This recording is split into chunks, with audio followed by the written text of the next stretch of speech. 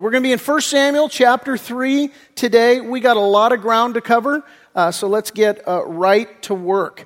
We're going to be focusing today on two major events here in 1 Samuel chapter 3 and then into 1 Samuel chapter 4. Two major events. We're going to be looking at the collapse of the house of Eli, and we're going to be looking at the capturing of the Ark of the Covenant. And as we begin, and as you guys are still making your way there to the text, I'm reminded of a story that a group of us pastors was told several years ago by a fellow pastor, and he was basically talking about how one day he's at his church. It's a rather large church, and all of a sudden the police show up. They're looking for him. Not necessarily a good day when the cops come looking for you. They're looking for him, and basically there's a hostage situation, and the barricaded suspect is asking for this pastor by name. Now, if that's not strange enough, this is the second time this has happened in like the past few weeks for this guy. He had just had a situation, a few weeks before that. One of his congregants was, barricaded, had kind of beaten up his girlfriend, and it wasn't good. And a long story, but basically that resolved, well and without violence, and everything was good. And the guy, got the help that he needed and all, and the pastor played a pivotal role. And so here it is again, it's going down, and he's thinking, wow, this is, what are the odds? And he goes out, and this is like really serious. This guy, he was evidently robbing a local business or something. He had taken a lot of people hostage. And so then, the SWAT team's there, and they're all in their military gear and so on. And this guy had asked for this pastor by name. And so the pastor shows up, and he's there, and he basically says to the guys, look, let me just talk to him. Let me just go and talk to him as I know this guy. And they're like, no, you don't. You're not. There's no just going to talk to him. He's already got hostages. We don't want him to have one more hostage. You ain't going, but we'll let you talk to him, through the bullhorn. And so he starts talking to the guy. Well, basically, to make a long story short, the guy's looking to commit suicide by cop. And so he hears the pastor's voice, and at that's his cue. He begins to charge the police officer, and the pastor telling the story says basically that the sharpshooter was in proximity to where he was. He was in an alleyway between a couple of buildings. The sharpshooter was just right near him, and he has a military weapon. He says that he shot. When he one pull of the trigger, 3 rounds went right into this guy's center mass, right into his chest, and he crumpled down dead right in front of him. And the gunshot and the deafening ringing and the whole thing, just horrible experience. Well, what happens then subsequently is that the people that this guy was holding hostage, they're having trouble processing and dealing with this. And the next day, the same pastor was asked by this group of people to come and talk to them, kind of help them through this and sort of make sense of everything that's transpired. And, he prayed about it, and he felt led to take them to Matthew chapter 7. Then there in Matthew chapter 7, Jesus told a parable of the wise and the foolish builders. The one built his house founded on the rock. The other built his house founded on the sand. And, it serves as a metaphor. These parables are earthly stories with heavenly meanings. And Jesus telling this parable, it's a metaphor. The idea is that, well, the house represents your life. And what are you building your life on? And, some people, they choose a foundation of rock. Jesus in the parable is equating himself to this rock, that he's the firm foundation. And he says, there's another foundation, and that's a foundation of sand, and that represents just anything else that you might build your life on. And so, one built his house on the rock, one built his house on the sand. And Jesus said of the one who built on the rock, he said this, he said, and the rain descended, the floods came, and the winds blew and beat on that house, and it did not fall, for it was founded on the rock. But for the one who built his house on the sand, Jesus said this. He said, and the rain descended, and the floods came, and the winds blew and beat on that house, and it fell, and great was its fall. And as this pastor shared this story with these people, he basically said, listen, the sound you heard yesterday was the sound of a man falling. Certainly went on to share with them truth of God's word and the hope that is in Jesus Christ. But the sound that we hear in 1 Samuel chapter 3 and into chapter 4, well, it's the sound of a man falling. It's the sound of the collapse of the house of Eli. We'll pick it up in verse 11 of chapter 3, where we read, "Then the Lord said to Samuel," and remember, God has raised up a prophet who's going to listen to him. This is Samuel. He's still a young man at this point, and 12, 13 years old perhaps. And the Lord is now speaking to Samuel prophetically, and the Lord said to Samuel, "Behold, I will do something in Israel at which both ears of everyone who hears it will tingle. In that day I will perform against Eli and all that I have spoken concerning his house from beginning to end." Verse 13, "For I have told him that I will judge his house forever for the iniquity which he knows, because his sons made themselves vile, and he did not restrain them.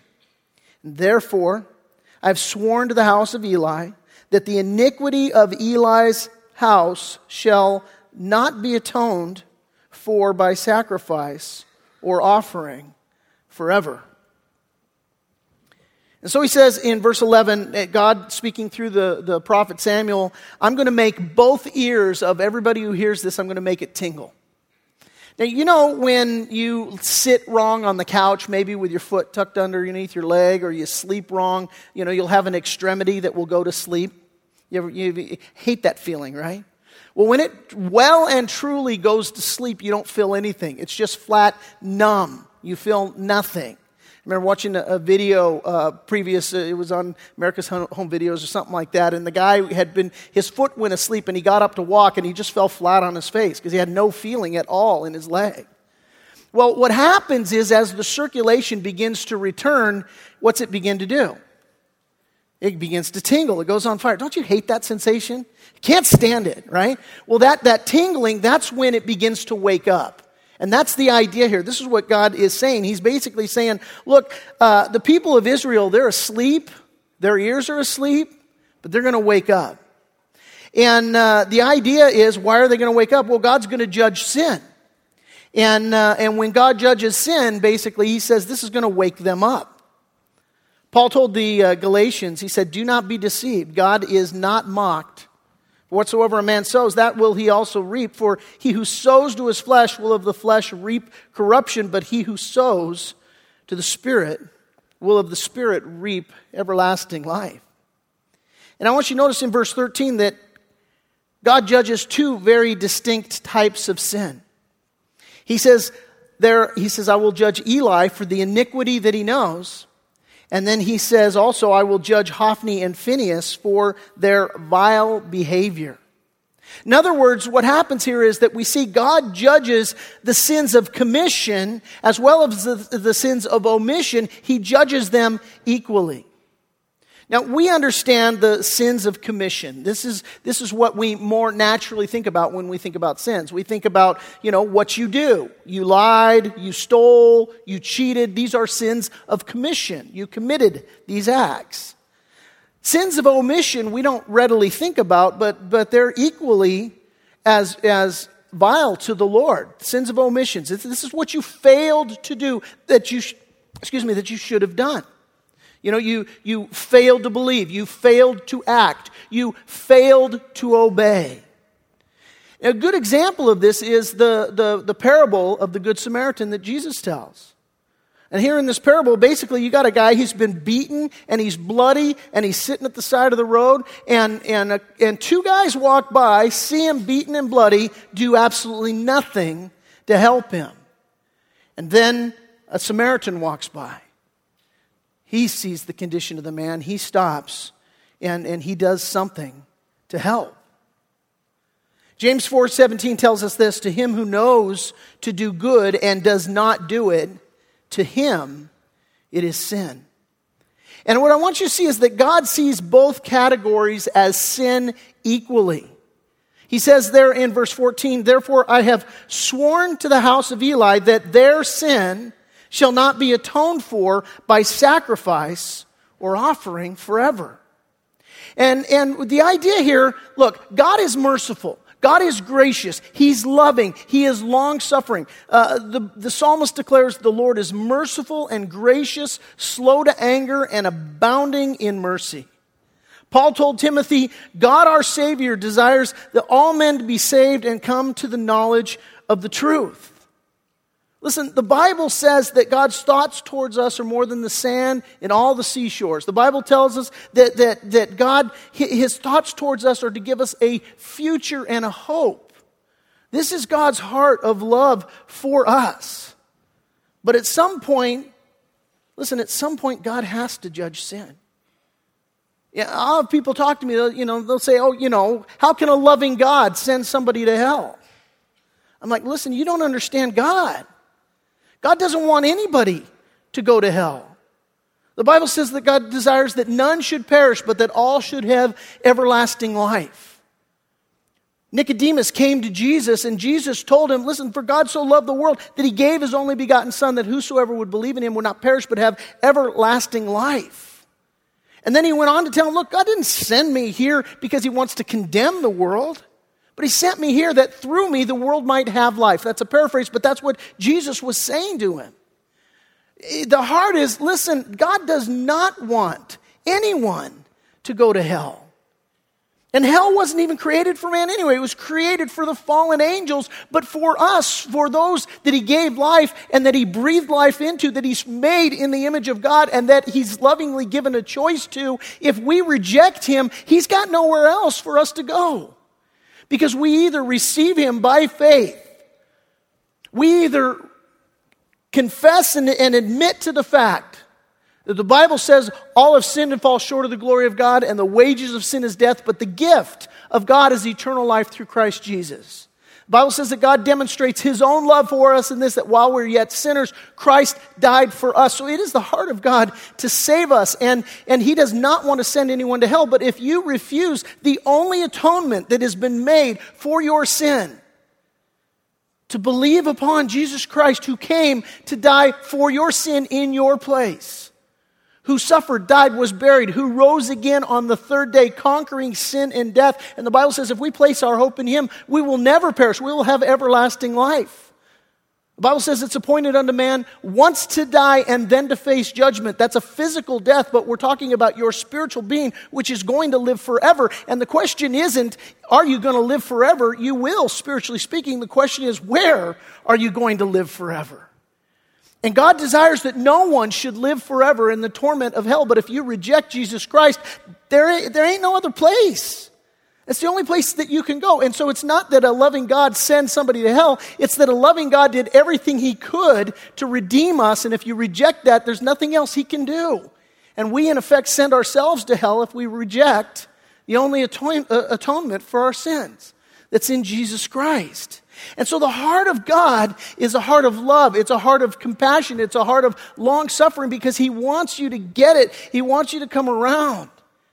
And I think about my sinful days, and I think about my testimony, and I think about my struggles with alcohol when I was younger, and all of the stuff that I have so much regrets for. And I'm so glad that God was patient with me, that He gave me time to repent.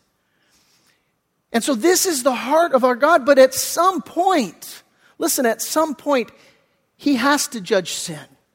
He has to. The writer of Hebrews told us this. He says, if we deliberately continue sinning after we've received knowledge of the truth, there's no longer any sacrifice that will cover these sins. Now, I want to talk about this for a minute because, listen, verse 14 here seems to indicate that there's sort of an attitude going on. If you look there in verse 14, it says, God says, and therefore I have sworn to the house of Eli, the iniquity of Eli's house shall not be atoned for by sacrifice or offering forever. That means it was atoned for by offering and by sacrifice for a period of time. And it seems to kind of convey that there's just this sort of attitude that's going on with Eli and that's going on with his sons that basically says, you know what, God will forgive it. Just make an offering for that. You know, it's cool. You know, just make an offering for that. It kind of reminds me of the guy walking down the street with his girlfriend, and she sees a fur in a store. She's like, I want it. And he picks up a brick and throws it through the window. He's like, here you go, baby. A little while down, she sees a color television. He picks up a brick. He throws it through the window. Here you go, sweetheart. They get a little while down. She sees a dress. She goes, oh, I want that dress. He goes, what do you think I am, made of bricks? All right, it's a bad joke. But here's the deal. Sometimes we have this attitude just like Hophni and Phinehas, the sons of Eli, had. We have this attitude like Eli had, where our attitude basically says, you know what? God will forgive me. God will forgive me. And so then there's just this way that I live my life where I'm just like, grace, grace, grace. But, the thing is that I'm not living like there really is a God who loves me and gave his life for me. I'm living like I got a genie in a bottle and I got 3 wishes and I can just, whatever. Hey, cover that genie. Hey, cover that genie. Now I'm going to live like hell, but I'm going to go to heaven, Paul talked about this in the book that he wrote to the Romans, in Romans chapter 6. He says, what shall we say then? Shall we continue in sin that grace may abound? Is that the attitude? Is that like, hey, you know what, my sin's covered and I could just have an atonement, a sacrifice for this? But it doesn't translate to the fact that I say, you know what, God does say in his word to obey is better than sacrifice.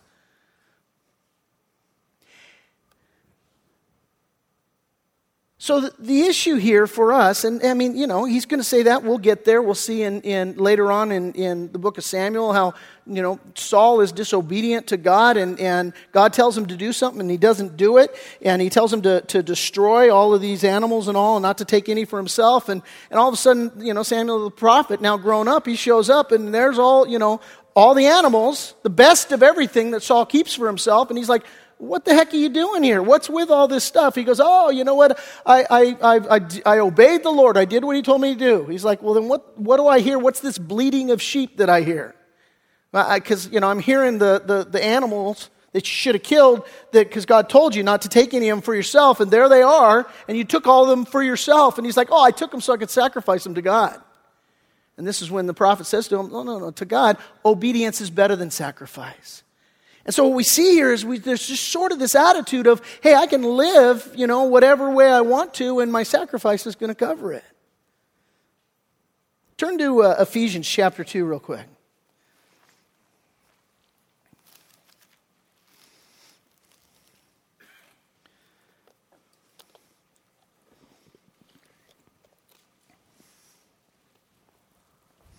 Ephesians chapter 2, pick it up in verse 1. Here's what Paul says to the Ephesians. He says, and you he made alive who were dead in trespasses and sins. So he's writing to believers in Ephesus, and he's saying, look, you used to be dead, but he made you alive in Christ. He says, verse 2, in which you once walked. He's going to talk about their old sinful nature. He says, in which you once walked according to the course of this world, according to the prince of the power of the air, the Spirit who now works in the sons of disobedience, among whom we all once conducted ourselves in the lusts of our flesh, fulfilling the desires of the flesh and of the mind, and were by nature children of wrath, just as the others. Paul's talking about 3 forces at work here in the world, in the life of unbelievers. And really, they're forces that are constantly at work in the world. Regardless of whether you're a believer or not a believer, you're going to face these forces that are at work. But basically, he's saying, look, we all used to be, before we were saved, we were given over to these things. And so he talks about the course of the world and the prince of the power of the air and the lust of the flesh. And talking about the course of the world, the idea is that there's a river, there's a current, there's a flow to the world. And the world just follows that flow. It's like, you're at a river, you toss something in, it goes. It's just going to go with the course. It's just going to go with the flow. And Paul says that the spiritually dead person walks according to the current of the world. Now, another force at work that's perpetuating spiritual death is the prince of the power of the air. Paul talks about that. And the Bible says that when Satan fell, 1/3 of the angels fell with him. This is the power of the air. Paul will say later in the book of Ephesians, for we do not wrestle against flesh and blood, but against principalities, against powers, against the rulers of the darkness of this age, against spiritual hosts of wickedness in the heavenly places. There is a spiritual battle. I tell people in counseling all the time, look, you're dealing with 200% truth every single day. You got the 100% of the physical reality that you're dealing with, and right behind it, you've got the unseen spiritual reality, 100% of that you're dealing with as well. You got to recognize that it's both and, it's not either or. And we have a tendency to see, the guy I'm dealing with, and I'm mad at him, and I'll tell you in the physical all the reasons why I'm angry with him. And what he's done is wrong. But what I fail to realize in that moment and in the exercise of my anger is that there's a whole spiritual realm right behind it. And we don't recognize that it's the enemy that's at work. And this is what Paul's talking about. Prince of the power of the air. He says this is the spirit that works in the sons of disobedience. That word works, it literally means energizes. And what Paul is saying is that the unregenerate person, the person who hasn't surrendered to the Lordship of Jesus Christ, the person who is just living in the world in the flesh, well, that spiritually dead person is energized by the power of the air, by the demonic realm. And then he says there's this third force at work that's perpetuating spiritual death, and this is the lust of our flesh. And Paul says this includes the desires of the flesh and of the mind. In other words, our thoughts and our feelings. Mark's gospel says this, for from within, out of the heart of men proceed evil thoughts, adulteries, fornications, murders, thefts, covetousness, wickedness, deceit, lewdness, an evil eye, blasphemy, pride, foolishness. All of these evil things come from within, Jesus says, and they defile a man. And I want you to notice that Paul says here in Ephesians chapter 2, verse 2, that we once walked according to these forces. And know what that means when it says according to? It's the idea of being suppressed or being overridden or being dominated by. And here's the irony. The person who lives in the world who won't surrender life to the Lordship of Jesus Christ, they think they're free. When really they are suppressed, they're dominated, and they're enslaved by sin. Here's my question for you. Does that typify your life? Are you enslaved to sin today? See, because the big idea here is that this is supposed to be in the past tense for the believer. This is what Paul says. He says, in which you once walked. That's a past tense term.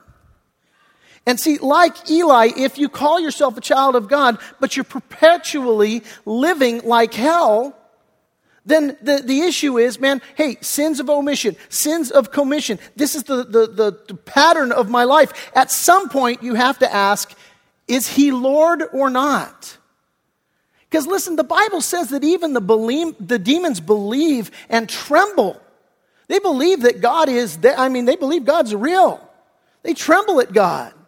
Why aren't they saved? Because they won't confess him as Lord. They won't give him rule and reign. Now, let me make this clear. There's a difference between struggling against sin and of living your life dominated and enslaved by sin. Okay? I'm not saying that if you struggle with sin, I'm not saying that if you struggle to walk obediently to the Lord, speaking of the course and flow in this world, if your life is a perpetual, I'm striving to swim upstream. I'm not, and I'm talking about two distinctly different things here. I'm not talking about salvation. I'm not talking about I'm going to swim upstream and I'm going to earn my salvation. The Bible says you can't do that. Because there is none righteous, no, not one. All have sinned and fall short of the glory of God. And so there's nothing that you can do to make yourself right in the eyes of God. All you can do is prevail upon God and the work that he's already done for you on the cross for your sin in your place. So you can't earn that. But having received Christ by faith, now there is a walk of obedience that God calls us to, and this is the process. It's a big biblical word there, Christian word that we use. It's called sanctification. And it's just the process of growing in our relationship with God. That's what sanctification is. And so I'm saying there's a difference between working out your sanctification. The Bible talks about Paul said it, work out your own salvation with fear and trembling. And that's what we're called to do. And there's a process of working. to honor the Lord. And so I'm not talking about that. I'm talking about the person who is completely dominated and enslaved by sin, who Jesus Christ is not Lord in their life. So back in 1 Samuel, what God says to Samuel about Eli and about his sons is, time's up. I'm all done. Everybody out of the pool. I've stands all I can stand, and I can't stands no more, you know? And God's like, this is it. I've given him all the time I can give him. And so we move now from the collapse of the house of Eli, and we're going to see that carried out, but now we're going to move to the capturing of the Ark of the Covenant. We continue now, chapter 3, verse 15. So Samuel lay down until morning. And he opened the doors of the house of the Lord, and Samuel was afraid to tell Eli the vision. You think? God just told Samuel, look, here's what's happening to Eli, and I'll give you the early edition. I'm going to tell you everything that I'm going to do. Now, he's already spoken through another prophet, a nameless prophet, who went to Eli and gave him this prophecy as well. God's just making sure Eli knows, hey, you know what? You continued and you continued and you continued in this course of resistance and rebellion against me. You honored your sons more than me. We're all done here.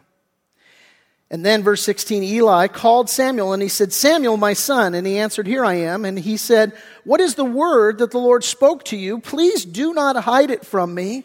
God do so to you, and more also if you hide anything from me of all the things that he said to you. Now, that's completely ironic that he should say that, because what did Eli in effect do with his sons when he let them continue on in their sin?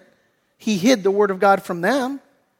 I mean, he's telling Samuel, look, don't you dare do what I did to my sons. That's basically what he's saying. In verse 18 now, then Samuel told him everything, and he had nothing from him. And he said, it is the Lord. Let him do what seems good to him. And so Samuel grew, and the Lord was with him, and let none of his words fall to the ground. In other words, all of his prophecies came true. Verse 20, and all Israel from Dan to Beersheba knew that Samuel had been established as a prophet of the Lord. Then, verse 21, the Lord appeared again in Shiloh, for the Lord revealed himself to Samuel in Shiloh by the word of the Lord. Chapter 4, verse 1, and the word of Samuel came to all Israel. Now, because the word of Samuel comes to all Israel, you might think, oh, the word came and now they're going to listen and they're going to obey it. That's not happening yet. There's new leadership that's coming. There's change that's going to come to the nation. But right now they're still dealing with their old mindset. And so the word of the Lord comes to them, certainly through Samuel. But as we're going to see now, there's still some sinful behavior to deal with. Now, Israel, continuing at chapter 4, verse 1, second half of that verse, now Israel went out to battle against the Philistines and encamped beside Ebenezer, and the Philistines encamped in Aphek. This is basically about 23 miles west of Shiloh, just for those of you that are interested in that kind of stuff. So they're about 23 miles away. And then, verse 2, the Philistines put themselves in battle array against Israel, and when they joined battle, Israel was defeated by the Philistines, who killed about 4,000 men of the army in the field. And when, verse 3, the people had come into the camp, the elders of Israel said, why has the Lord defeated us today before the Philistines? That is an excellent question to ask. Why on earth did this happen?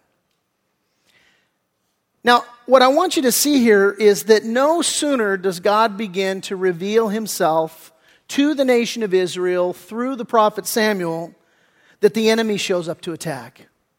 You see that? I mean, here God reveals himself. It says in verse 21 of chapter 3, then the Lord appeared again in Shiloh, for the Lord revealed himself to Samuel in Shiloh by the word of the Lord.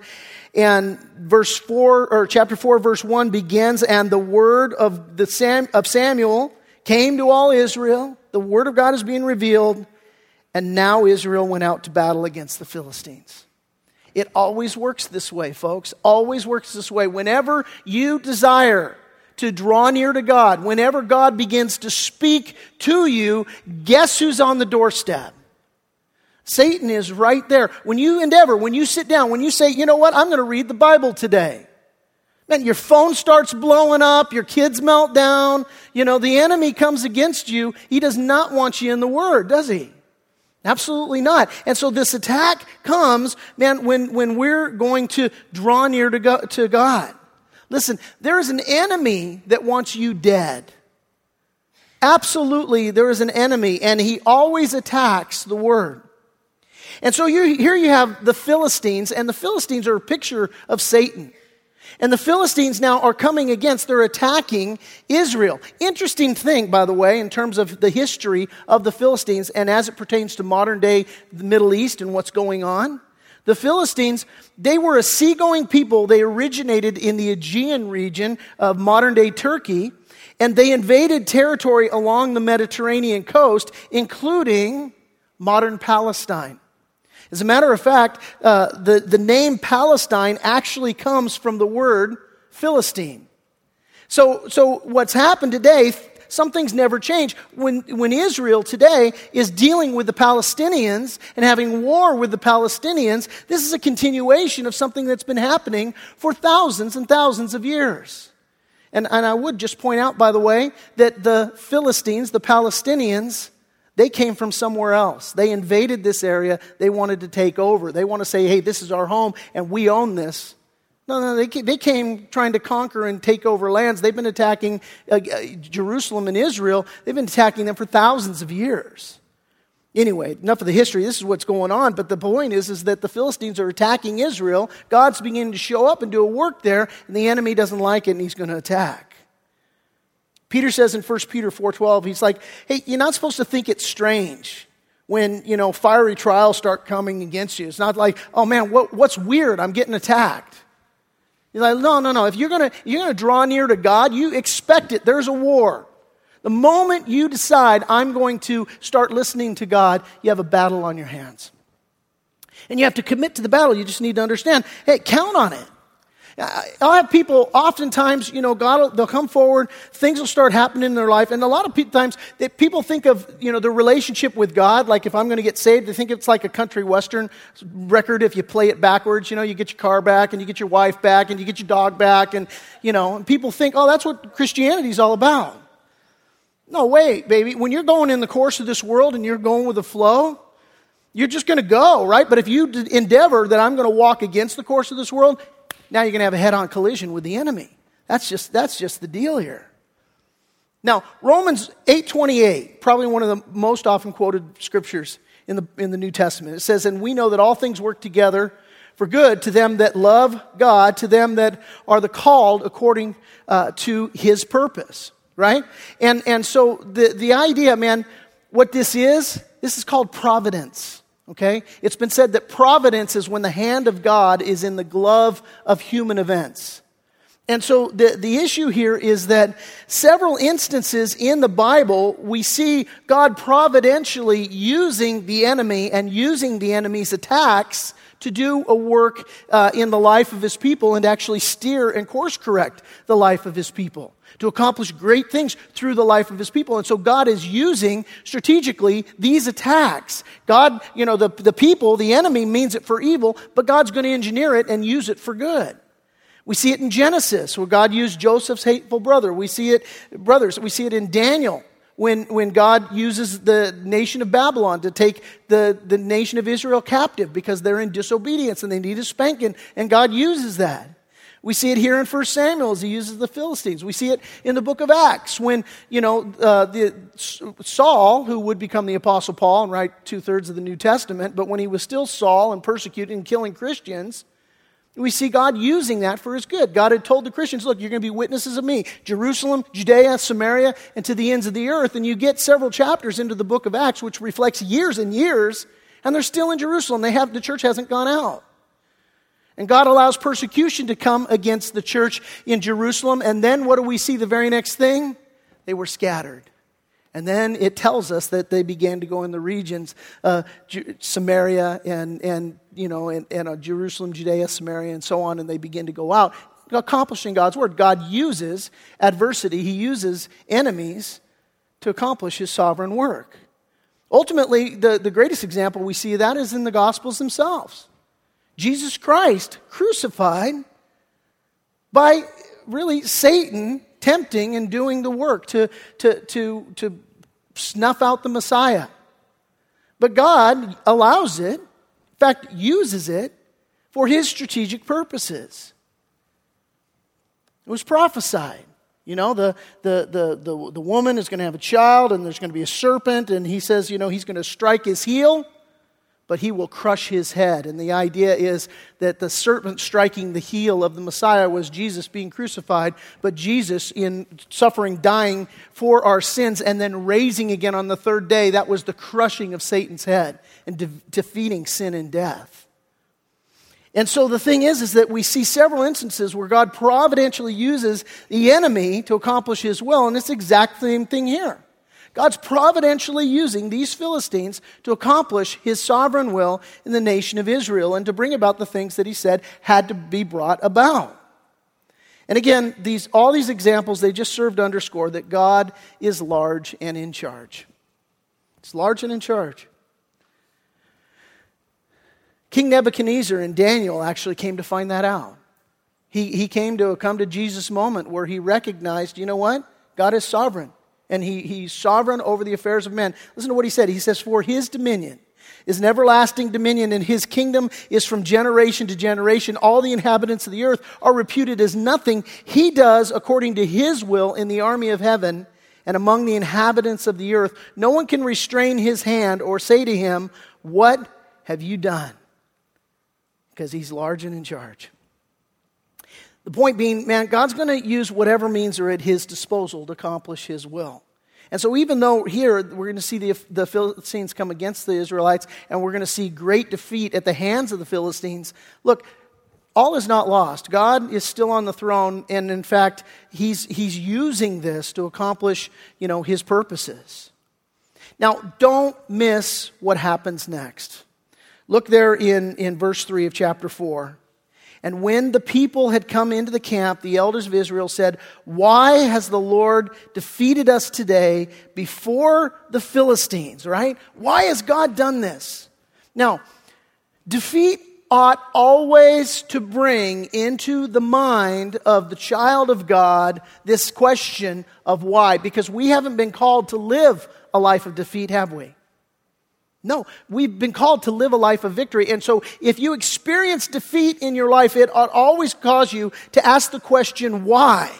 Because God uses the enemy to accomplish his purposes. And so if God allows us to be defeated by the enemy, it should drive us to the place where we sit up and take notice and we ask this question, hey, why, God? Why is this going on? And had the Israelites taken the time to really ponder their own question, they asked the question, why? If they had taken the time to really ponder that question, they would have remembered God's words to them through Moses.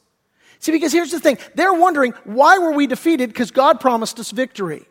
And God certainly did. Through through Moses, he said this in the book of Deuteronomy. He said, now it shall come to pass if you, now he's speaking to the nation of Israel, if you diligently obey the voice of the Lord, your God, to observe carefully all his commandments, which I command you today, that the Lord your God will set you high above all nations of the earth. Does that sound like defeat to you? Absolutely not. That's victory. This is the promise of God. And so they're right to go, well then if God promised us that, why are we defeated? Well, a few verses later, God says this. He says, but it shall come to pass, if you do not obey the voice of the Lord your God, to observe carefully all his commandments and his statutes which I command you today, that all these curses will come upon you and overtake you. Now, then you continue reading there. I won't put it on the screen, but you read the next several verses and you see all of the curses that God says are going to happen if they disobey God. And basically, he talks about curses on their kids, on their crops, on their climate, on their cattle, on their health, on their endeavors. He says all these things are going to be cursed. And then he adds this in verse 25 of Deuteronomy chapter 28. He says, the Lord will cause you to be defeated before your enemies. Here it is. You're going to be disobedient to me? You're going to thumb your nose at me? I'm going to cause you to be defeated before your enemies. You shall go out one way against them and flee 7 ways before them. And you shall become troublesome to all the kingdoms of the earth. Hey, this is super important, man. See, if you're licking your wounds today, if you have wounds of defeat today, why is an excellent question for you to ask. Man, why, God? Now, what I want you to notice here, they ask the question, but they don't wait for an answer. Man, it's so often like us. They ask the question, but they don't wait for the answer. Instead, what do? They say, well, why were we defeated? Well, let's engineer a solution. Anybody else guilty of that? I'm defeated, I'm going to engineer my own solution here. And so we continue. Why have we been defeated today by the Philistines? Verse 3, the middle of it there. Let us bring the ark of the covenant of the Lord from Shiloh. Now, the ark of the covenant, you've seen Raiders of the Lost Ark? Right? It's a box. Inside it, the 10 Commandments. On top of the ark, part of the ark box there was the mercy seat. It represented the presence of God. It wasn't unusual. I mean, they'd taken it into battle before. The army that carries the ark, is powerful and all, in the sense that they're with God and they're in His presence. Hold that thought. That's really important. So they're talking about the Ark of the Covenant. They're like, let's go get it. Let's bring that thing here. And so they say that when it comes among us, it may save us from the hand of our enemies. You see that? You see the inflection there? They're not saying, hey, it's not about the presence of God, which is what the ark is really supposed to reflect. Their attitude is, it's about the box. It's about the thing. It's about the hardware. It's about the it. It's not about the him.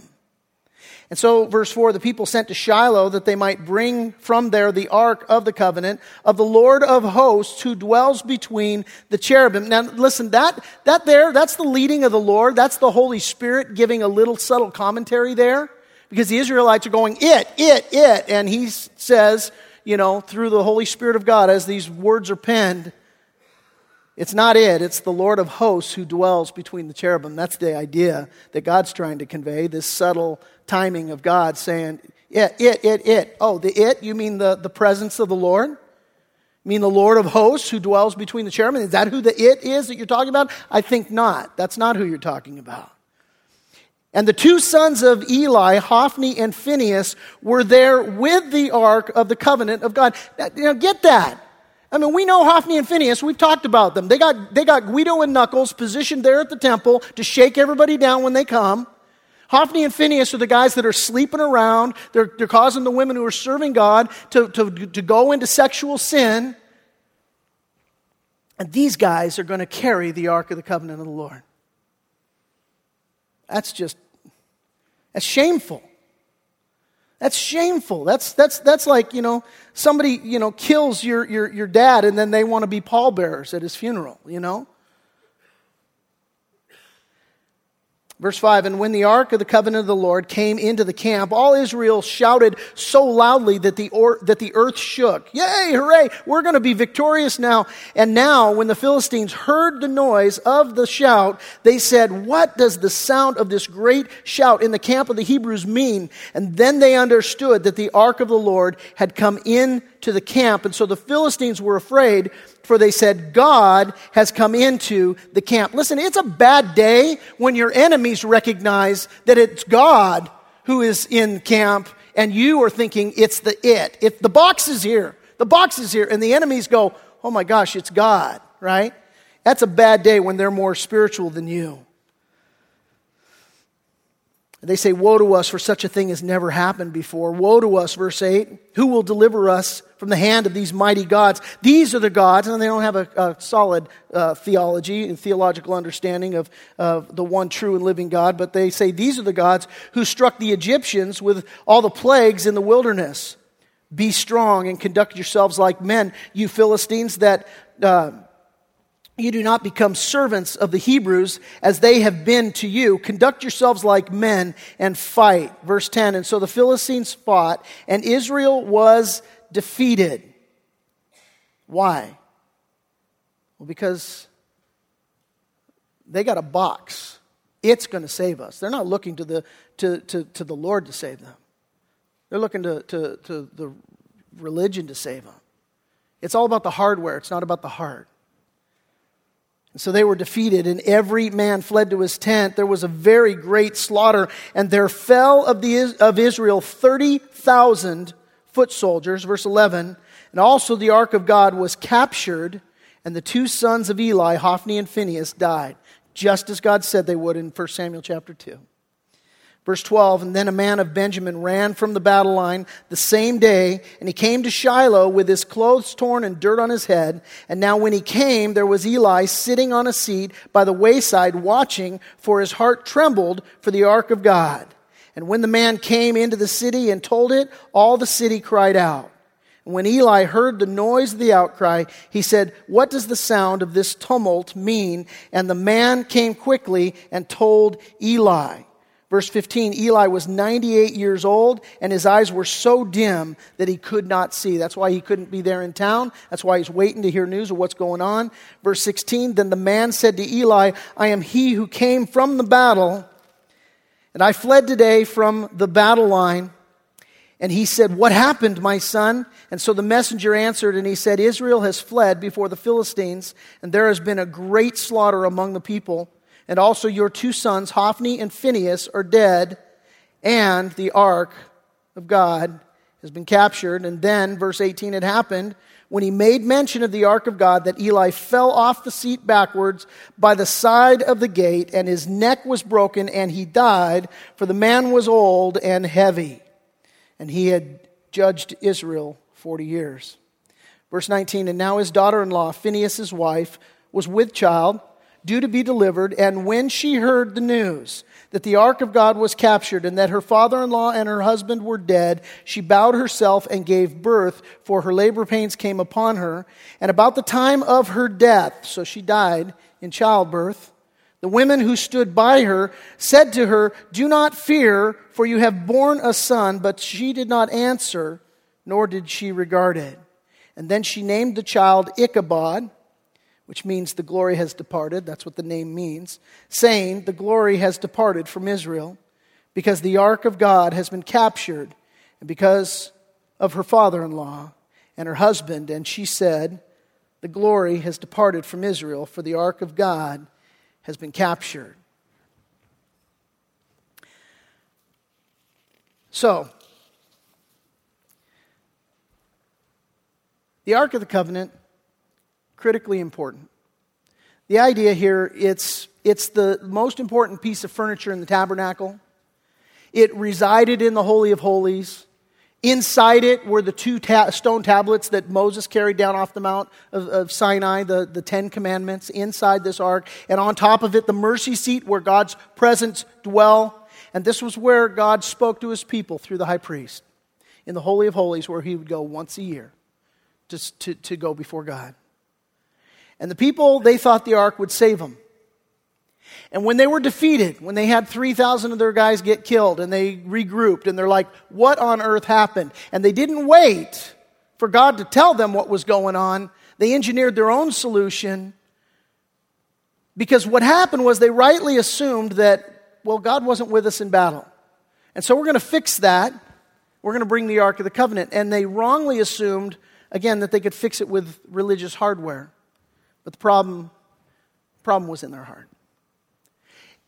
How do we apply this to us today? Well, it's obvious, isn't it? I mean, we have so many times, we have this attitude of, hey, Jesus is my homeboy. And, I got God in the trunk. And there, when I get into a little problem in my life, I get a little flat, spiritually speaking, I'll pull Jesus out of the trunk. And then when I'm all done, hey, back in the trunk, Jesus. As my attitude so often is that, it's just the it. When I get in trouble, it'll help me. But their hearts weren't with God. God wasn't with them. So what do we do with this now as we close? Well, I got a few questions for you to think about. First question, are you trusting in religion, or are you trusting in relationship with God to save you? Second question, are you in a season of defeat right now? And again, if you're in a season of defeat, hey, what are you looking to? Are you seeking to understand why God has allowed you to be in this season of defeat? Or are you in this season of defeat and you're busy focusing on a solution? You're going to engineer a solution to the defeat that you're in. Hey, I know what I'll do.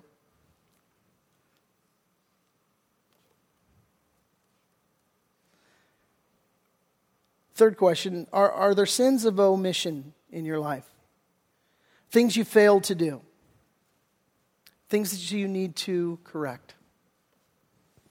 I'll have you guys take a walk with that this week, and I'll close on this note. The worst sin of omission in anybody's life is that they reject Jesus Christ, the Son of God who came to pay the penalty for your sins and for mine. And I would be remiss as we close in prayer and with a message like this if I don't make darn good and sure for every one of you here that you are trusting in Christ and Christ alone for your salvation. Listen, if you've never surrendered your life to the Lordship of Jesus Christ, heaven and hell hang in the balance. And it's entirely in your court. God has made the way for you to have a right relationship with Him, but the decision is yours. He's not going to force Himself on you. It's your choice. And I would plead with you today, because God says in His Word, see, I set before you today life and death, blessings and cursings. And then He begs us, choose life. And I would beg you, choose life today. If you've never surrendered your life to the Lordship of Jesus Christ, make today the day that you do that. And a variant of that is this, that I've met many people who make a wrong assumption. And they think that they have a saving faith in Christ, but when you really start talking about what are you placing your faith in, it comes back to a place where they say, well, I hope my good deeds outweigh my bad deeds. And they talk about, I believe in Jesus, but really what comes down to their faith is if I'm a good person, then God will save me. You can be the best person that ever lived, but you're not Christ. And so your good works will never outweigh your bad works. There's one way for you to come to know the Lord in a saving way, and that's for you to confess, I'm a sinner, you're the Savior, help me, Lord, I prevail upon your grace and your grace alone.